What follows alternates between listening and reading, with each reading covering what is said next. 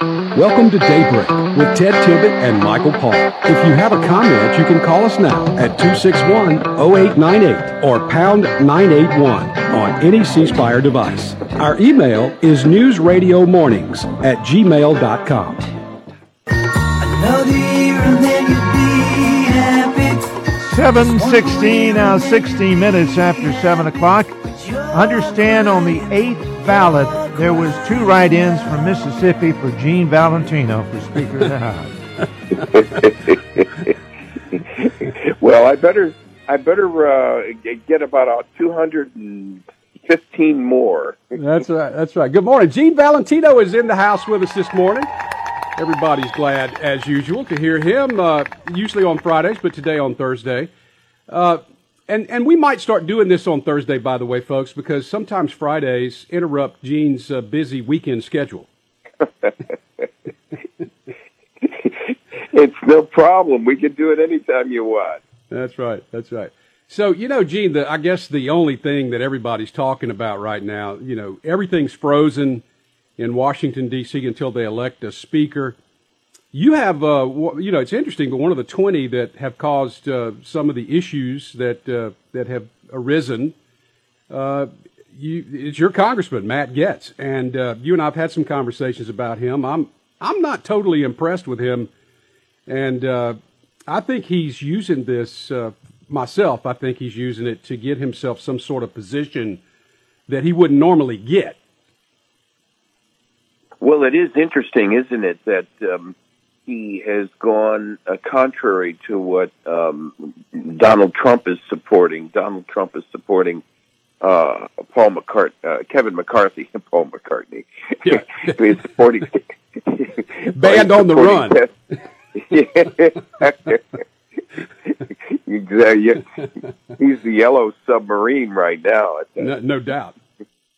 But Kevin McCarthy has received 90% of the votes. What's going on here that the tail's wagging the dog and 10% can destroy the Democrat Republic of 90% of the will of the Republican Party? I don't get it. Kevin McCarthy was willing to go back to the days prior to Nancy Pelosi when we had just, one person could bring up a point of impeachment or revocation if that's what the request was. This is the Pelosi regime and the Democrats have polluted every aspect of government, not only by what they've done, but by what they've revealed. Even Elon Musk is bringing out more from Twitter on this latest round of wrongdoing from Adam Schiff. And even Elon Musk supports McCarthy. So but to Matt Gaetz, your point, I'm very disappointed with his willingness to turn this into a sideshow with his sidekick, Boebert, the Congresswoman Boebert, and another primary 6 or 7 others, but there now is a total of about 20. Byron Daniels, an excellent congressman from South Florida, the Hillsborough County area, is someone who has shown his colors. He's gone negative against Kevin McCarthy. Now, why is that? I don't think that when you're in a democratic process, it's necessarily true that you've got to cause an insurrection or a revolt just because the leadership doesn't go 100% of your way all the time. And that's what that Congresswoman Boebert revealed on Hannity last night on Fox. She was infuriated and would not let Sean Hannity get a word in edgewise to make the point. Hannity kept reminding her, but Congresswoman, the other 90% went along with Kevin McCarthy. No one said he's a saint and got it right 100% of the time, but frankly, who has? Yeah. Well, okay, so I see where you're headed with this. So now I'm going to I'm going to play the devil's advocate here because I think it's important because there's a lot of people out there on the other side of this camp that say, okay, folks, you are tired of what's going on in Washington. You are tired of these omnibus bills. You are tired of watching them blow money, and we're in such debt that we can never get out of it.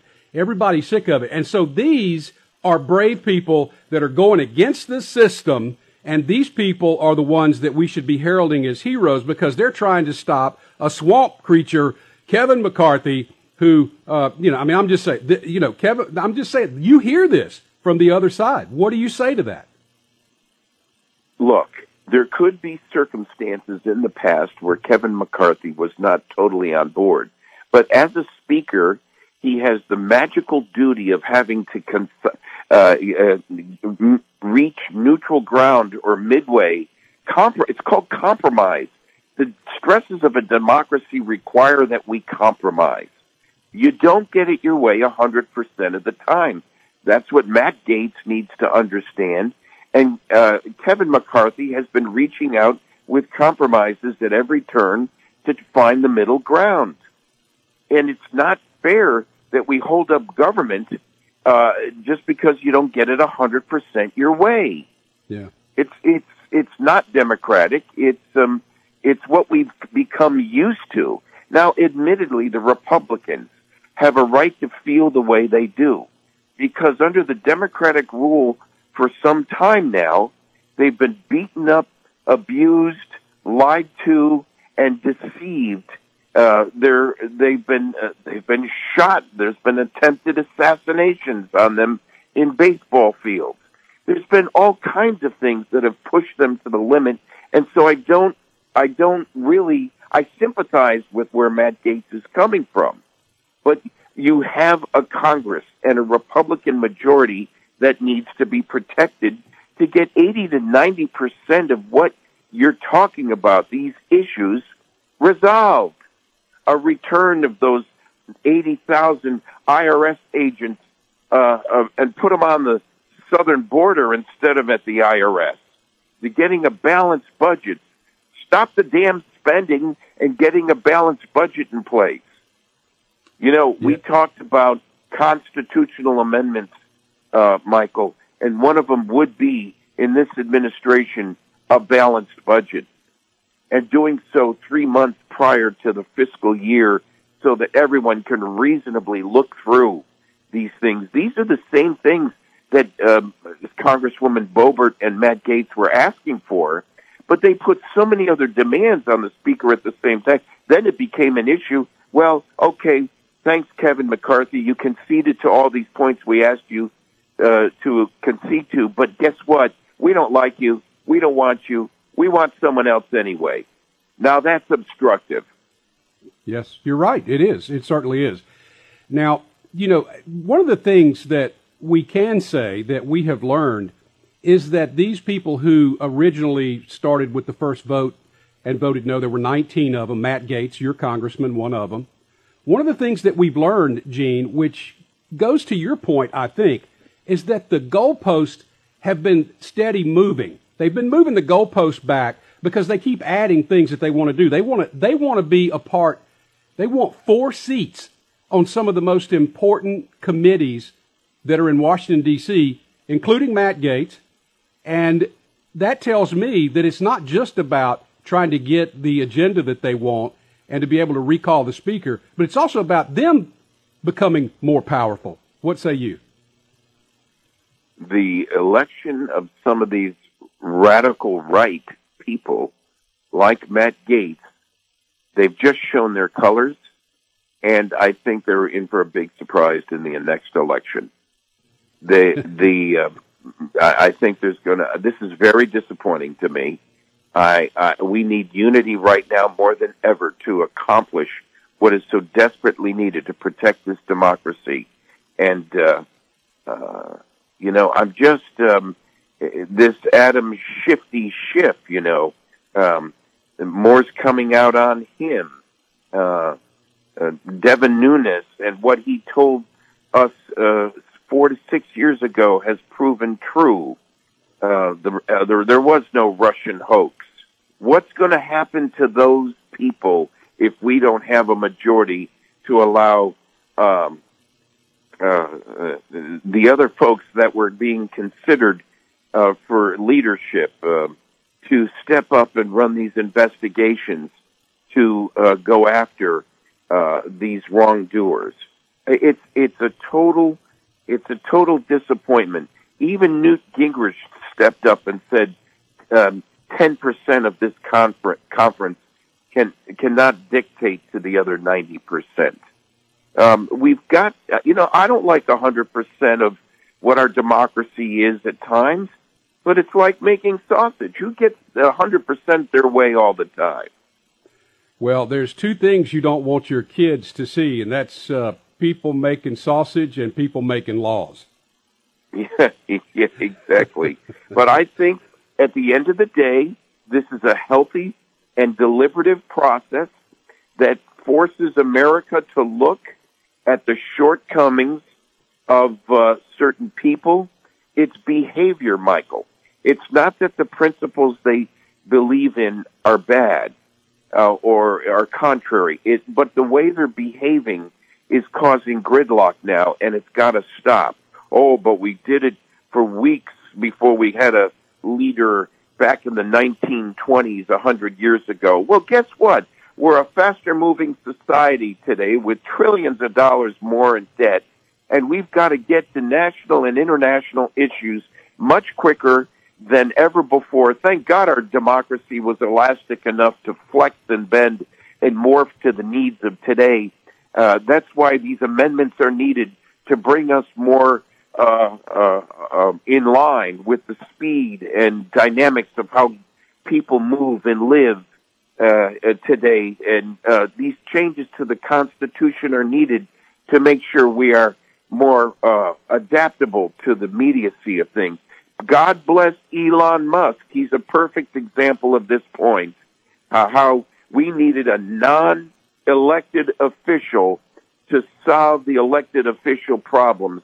This man stands up and should get the Medal of Honor. He's a hero, and I trust he will be stand apart from all of these antics in the history books ahead. We got about a minute and a half left here. You know, one of the things that's interesting about this, and we've seen this develop over the last few days, but Nancy Pelosi was asked the question, would this have happened to you? If you would have called, would you have called for a vote if you didn't know if you had the votes? And she said no. Why did Kevin McCarthy do this? Why did he call for the vote when he knew he didn't have it? Why didn't they get this all solved before? That's one thing that some people are asking about his leadership. It's important to show leadership by, even as the leader, welcoming commentary different from your own. I commend McCarthy for that. If I was McCarthy, I would be saying, well, I may lose the vote, but it's important I let the minority interest be seen. Pelosi's demonic behavior prevented the public from seeing the alternative sides to the same issue. Why, she went even so far as to change the rules in the subcommittees to prevent the Republican minority in Congress from participating in the very events she was pushing through in the dark, in a vacuum, without any Republican support. McCarthy did that. He let the other side of the issue get revealed, and I commend him for it. It's what our democracy is all about. I got to look at the other side of the issue before I come to a conclusion on the obvious. That's the Pelosi comment. Let's vote the bill, the 4,000 pages of this bill into law, and then I'll read it. We all remember that one, don't we?